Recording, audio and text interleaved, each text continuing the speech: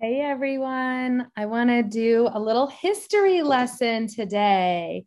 So, yesterday I was with someone and he said to me, "Oh, I know you've been teaching yoga for a long time. What, hold on, how did he say it? He said, how might someone get involved?" He said, "Do you still practice?" And no, he said, "Do you still do yoga? And if someone wanted to get involved more with it, with teaching or doing it, what would you suggest?" I stopped. I have so much to say on this topic, and I don't think he realized like what he was walking into. Poor guy. Okay, here's how I responded. It's complicated. There's a lot I want to say here. We need to go back. And the history lesson I'm going to give is not the whole picture. It's not like this is one of the cases where there's going to be multiple truths. So, in this multiple truth scenario, there's my dog. We have to go back to the height of modern Western yoga, which is what we call now with things like the big studios and or the larger classes, right? So we've got like modern Western yoga is kind of what I think most people, I think that's what he was talking about when he asked me about my own studies, practice, and teaching. So we're going back to my, as my teacher, one of my teachers, Eric Schiffman, used to always say, to my current level of ignorance, yoga is, let's just be clear and lay the foundation that yoga, to yoke, to be in union, is a spiritual practice around connection to union with the divine. Okay. So this is one sort of like we're making this statement when we're talking about yoga. Number two, yoga began as a relationship between teacher and student, one-on-one, right? Here, I'm the teacher. This is what I'm seeing in your life. This is what I'm seeing in your body. This is what I'm seeing in your spiritual practice. This is what I'm seeing in your mind, in your physical health. Here are some postures, some shapes. Here are some breathing practices. Here are some meditation practices to help you be more in balance and in harmony so that you can be in union with the divine. Okay. So that's the history, what it is. This is the like mini version, what it is, where it comes from, and how it was in the creation of the text and the teachings, how it was meant to be transmuted or in transmission is in this dynamic, regular, consistent relationship with teacher and student or guru and student. When the practice came here, as the practices began to come here, as the Yoga Alliance was formed, and a lot of the OG teachers who became teachers because they studied with a teacher and the teacher then needed a sub or then said to them, "Oh, you're ready to teach. You have really transformed your lifestyle to be in union with the divine and harmony in this way, in food, in sleep, in ritual, in herbs, and sort of the entire lifestyle has transformed. Now I'm your teacher. I see that you are growing into the teacher, and now I grant you that permission." That's like how it went. And when the Yoga Alliance formed here in North America, in the United States, it began this process of certifying. It began this kind of arbitrary process of saying, 200 hours will grant you, and this pay will grant you this label of RYT, registered yoga teacher, if you go through an approved school who has this 200-hour training. Now, take a minute and kind of think about that. That pivotal moment of deciding to have certifications, of deciding to put hours and dollars onto the becoming of the teacher, is very misaligned with a practice of divinity and union and lifestyle that is in dynamic one-on-one or very small group relationship. And, this is controversial because many teachers who are not RYTs, but had been teaching and living a yogic life. This was back in the day in like late 90s, in 80s and 90s, as this was all happening into the early 2000s. Pause 1 second. Okay, so you can start to see here how some of these pieces are complicated. We've got teachers who are not approved or certified or RYT who've been part of these lineages and in these relationships for a long time. We now have this certifying body called the Yoga Alliance that is having studios are forming and creating trainings, and people are signing up for them, and they're quite expensive, especially, I know that that's changed, but typically anywhere between like $3,000 and $10,000. My training was $3,000, Bikram was $10,000. So we're talking about thousands of dollars. We're also talking about, 30 plus people to 30, there's such a wide range, but let's say 30 plus people in a teacher training. And you can just sign up. There's no prerequisites, or there's no path to it. There's no lifestyle habits. There's no, that part is not accountable. It's not in the sequencing of the 200 hours per se. Some of them do. Everybody kind of varied. But my point is that you could, when I did my yoga teacher training in 2006, I had been practicing since, maybe I did it in 2005. I can't remember, but I had been practicing for a few years. I started the first year that I was teaching in DC public schools, which was 2001. 9/11 was like the 5th day of school, and started practicing that year. And then a few short years later was like, I want to advance my studies. And the only option felt like it was teacher training. And that's what was being offered. So I said to them, I don't know that I'm ready to be a teacher, but I'm ready to learn more. And they were, oh, you're fine. You're fine. Pay, you're fine. You can do it. And I remember feeling frustrated at the syllabus, and I felt frustrated at the lack of integrity. I felt frustrated at the lack of anatomy. I felt, and I would communicate these things because I'm a questioner, and the people in my group were so lovely and wonderful, and say, Pleasance, just take it down. You can always keep studying. This is just the beginning. So we see how this is all kind of moving along. Studios are growing and the numbers are growing. And now you have a person like myself, interested in yoga, mainly, when I got into it, it was because of physical health issues. I had a horrible hip that was really hurting me. It was stress related. I couldn't work out, and I called Spiral Flight, Kristen, and shout out to Kristen, and said, help. I've heard yoga will be good for me, but I don't want anything spiritual. And she said, okay, we'll try this Ashtanga class with Devin. Devin turned out to be my teacher for many years. I fell in love with Ashtanga. I fell in love with the meditative aspects that came after the physical practice. I love the routine of it. It was Beryl Bender Birch was Devin's teacher. And so Beryl came, and oh man, it was just felt like such a good fit for me at the time. But I did go into it saying, I don't want anything spiritual. I just want something physical. Okay. So now we have teachers like myself who were practitioners wanting to learn more, paying a lot of money, getting a training that felt, there were great parts and there were not so great parts, like anything. Right.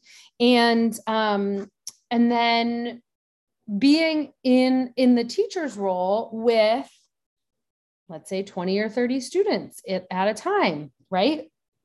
Remember the roots, 1 to 1, 1 to 2, transmission, what's going on with all of the parts of your life, not just your physical body. The height of it all, the way that it became so far from the essential nature of the union with the divine is part of what eventually has led me away from considering myself a yoga teacher. Now, let's talk a little bit about Ayurveda. As I was running a yoga center for many years and learning more about Ayurveda, I realized, what are we doing? What am I doing here teaching this yoga stuff without using Ayurveda in the classes? Because Ayurveda is the overarching system from which yoga is part of. It's part of the rhythm and the lifestyle.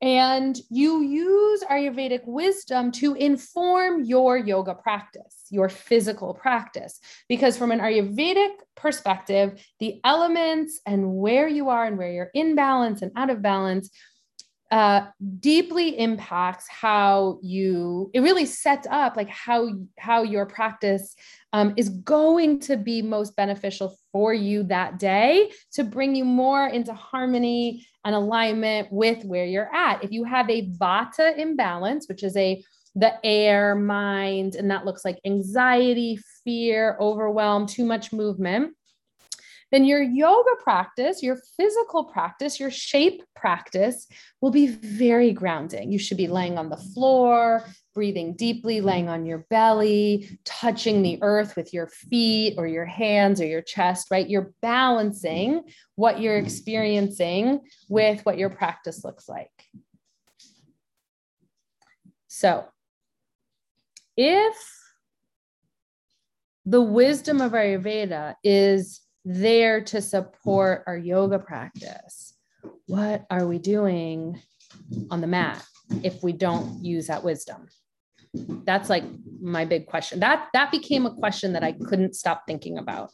And I could no longer be in integrity with talking about yoga without talking about Ayurveda. Okay. So towards the end of Little when we closed the studio for a few years, I ran a yoga and Ayurveda for women. And this was such a gift because I was able to really bring in and weave in the Ayurvedic teachings into a yoga space with people who'd been practicing yoga for a while or knew, there was a lot of different women who would come to those courses. And it was a really, really, really beautiful experience. And I felt in deep alignment and integrity because I could say yoga, but I could say it with Ayurveda. Eventually, I switched it over to Ayurveda for women. And I think because Ayurveda does not have the same recognition that yoga does, people became less interested because it didn't have the yoga aspect. And this is one of the things I've kind of been harping on for the past few years is like, I love working out. I love running. I love spinning. I love biking. I love all working out stuff. I love it. But fitness is not yoga. And yoga is not working out, right? It's working in, as we say, like it's an inside job. It's again, connection to the divine. Sun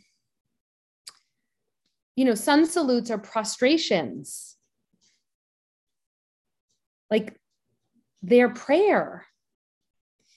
So what my rant is about is that places that call themselves yoga studios or yoga classes are really yoga inspired fitness classes, which is fine. If we say we're inspired by it, then we can do up dog, down dog, warrior 1, warrior 2.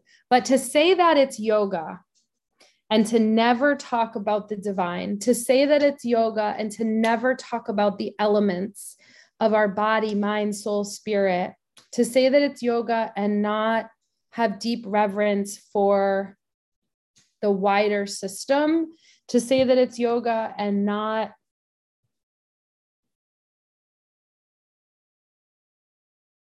and to do it in a room that has 50 people or 60 people or 100 people, and to not have a relationship with your teacher feels really out of alignment. So the whole idea that right now, so when this guy asked me about my yoga practice, what he's talking about is warrior one, warrior two, standing on your head, like all of that kind of stuff that we see as yoga. But for me, my head fills with all of this other stuff, and is why I don't say that I teach yoga anymore, because I don't. I'm an Ayurvedic practitioner, student, enthusiast, and like cheerleader of, because that path will help you form the shapes for your body. That is what some call yoga, especially if you do have a devotional practice. Like if you're devoted, if you have that kind of deep reverence, and, you know, it's just, to me, you can't take it out of it at this point. It's not just to me, that's the tradition. And I want to honor the tradition. And if I'm not going to honor the tradition, let's be clear about what we're calling things. So, okay. So that's kind of the history, as we see it. And so how do we kind of evolve from that? Here's some ideas. Let's have fewer people in classes. Or in relationships, we can have these kind of relationships where I know what's happening in your body, mind, spirit. And we're working with that, with foods and herbs and spices and body shapes and time in nature and journaling. All of the other aspects of lifestyle really are part of our yogic practices. Again, as they have that deep reverence for the divine. Another thing that a lot of us are doing is just like, I teach now or share practices called Embody. That's the name of like the movement practices in our Lola community, Embody. And we use music and breath and just intuition really to move in our body. If we don't want to do all the Ayurvedic, lifestyle practices and work with the elements and what dosha's out of balance, we can literally just put on a song or be in silence and breathe and just stretch and move. And it can just be that. We don't have to talk about the divine. We don't have to get all spiritual, but it's not yoga then. It's just intuitive movement or somatic pleasure, or again, whatever we can call it, all of these other things that just stretching and breathing, intuitive movement, that kind of thing, embodiment, integration. But if we're not talking about divine and union and sacred connection, then it's not yoga. So that's great. Let's just not call it that. And then again, because people in our society now have this narrative and this picture of what yoga is, and talk about wanting to do it or not do it. And what they're talking about so much is the physical practice. And what I'm encouraging us to do is move beyond that conversation to something a little bit more deeper and profound, especially because we can now. It's been mainstream enough that we don't have to be within that box that is out of alignment of what the practices and the teachings and the wisdom really is. Also because, Ayurveda is life wisdom, and yoga practices are really about, it's a life path for mental, physical, emotional, and spiritual health. And so again, if you're kind of aligning towards that, or you're turning your life in that kind of direction, to just do physical fitness is great.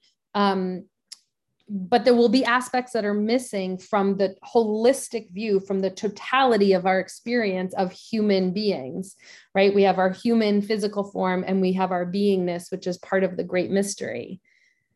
So I'm really wanting to have deeper, more meaningful conversations about language.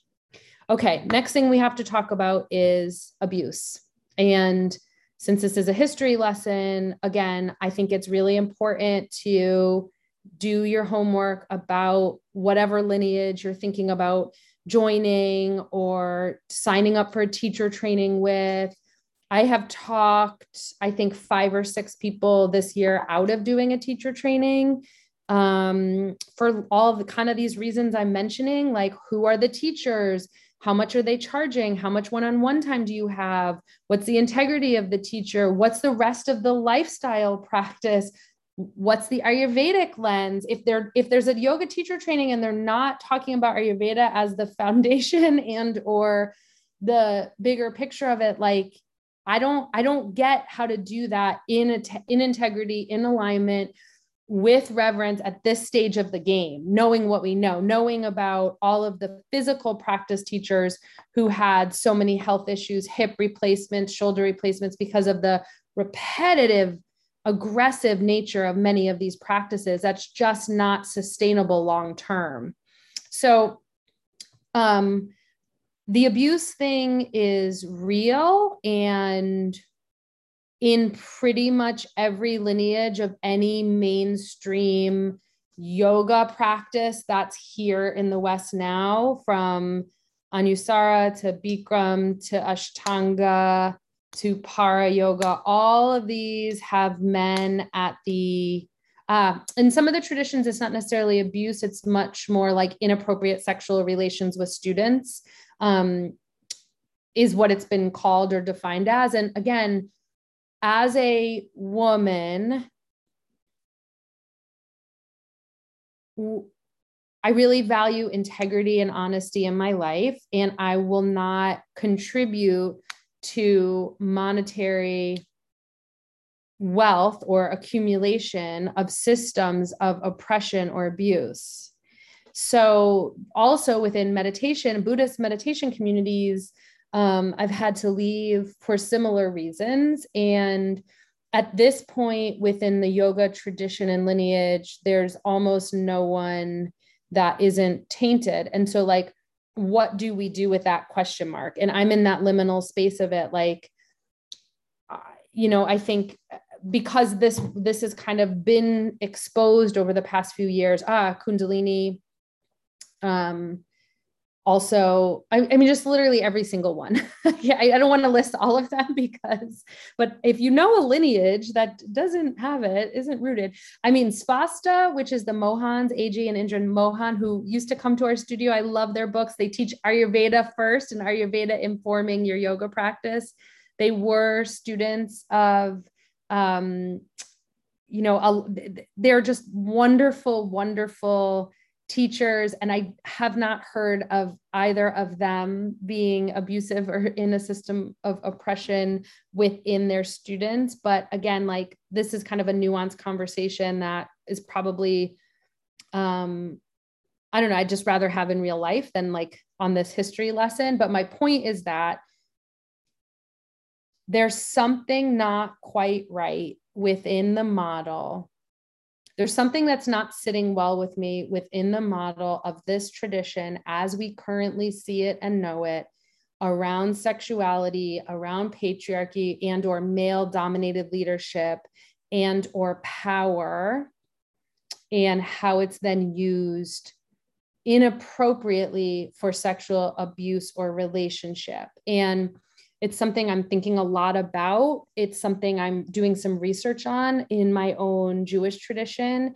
And in Judaism, we have, in the path of Judaism that I'm studying in and that I am doing some research on, there's a lot about sexuality as like, as a commandment, as something that you're supposed to do. It's included into our teachings that there's sexual relations. And I'm kind of researching like, well, what about the lineages of abuse and oppression within systems, wisdom traditions and spiritual traditions that value sexuality and allow it to be part of the conversation?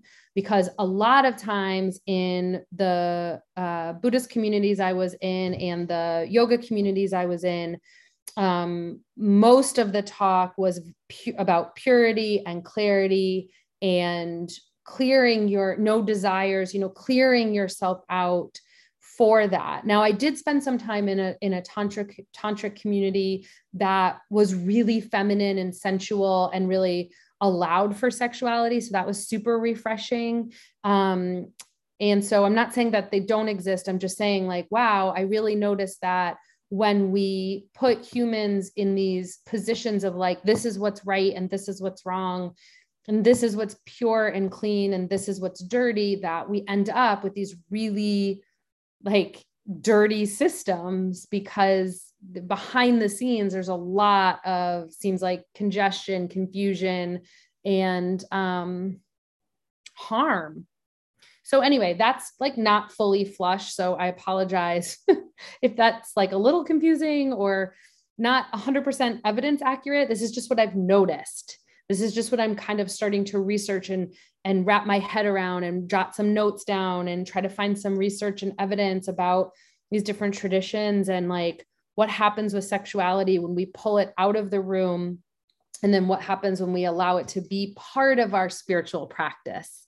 I think that's what I'm really interested in as I continue to give away books of people I know who have been abusive in some way, or unsubscribe, or, you know, kind of just keeping myself in deepest alignment with what I know to be, again, my current level of ignorance at this stage. So this was my history lesson. I'm so curious how this lands. Like, was any of this interesting? Is there anything you'd like to know more about? Would you like to have a conversation about it? I would love to have a conversation about it. And yeah, I want to keep talking about sort of how masculine and feminine, like divine masculine and divine feminine, and also toxic masculine and toxic feminine show up within these rooms and within these traditions, and kind of how to parse out like wisdom tradition, teacher, teachings. Like, do we throw out the teacher but keep the teachings? How does that interface with cancel culture? How do we work with forgiveness with these abusive systems?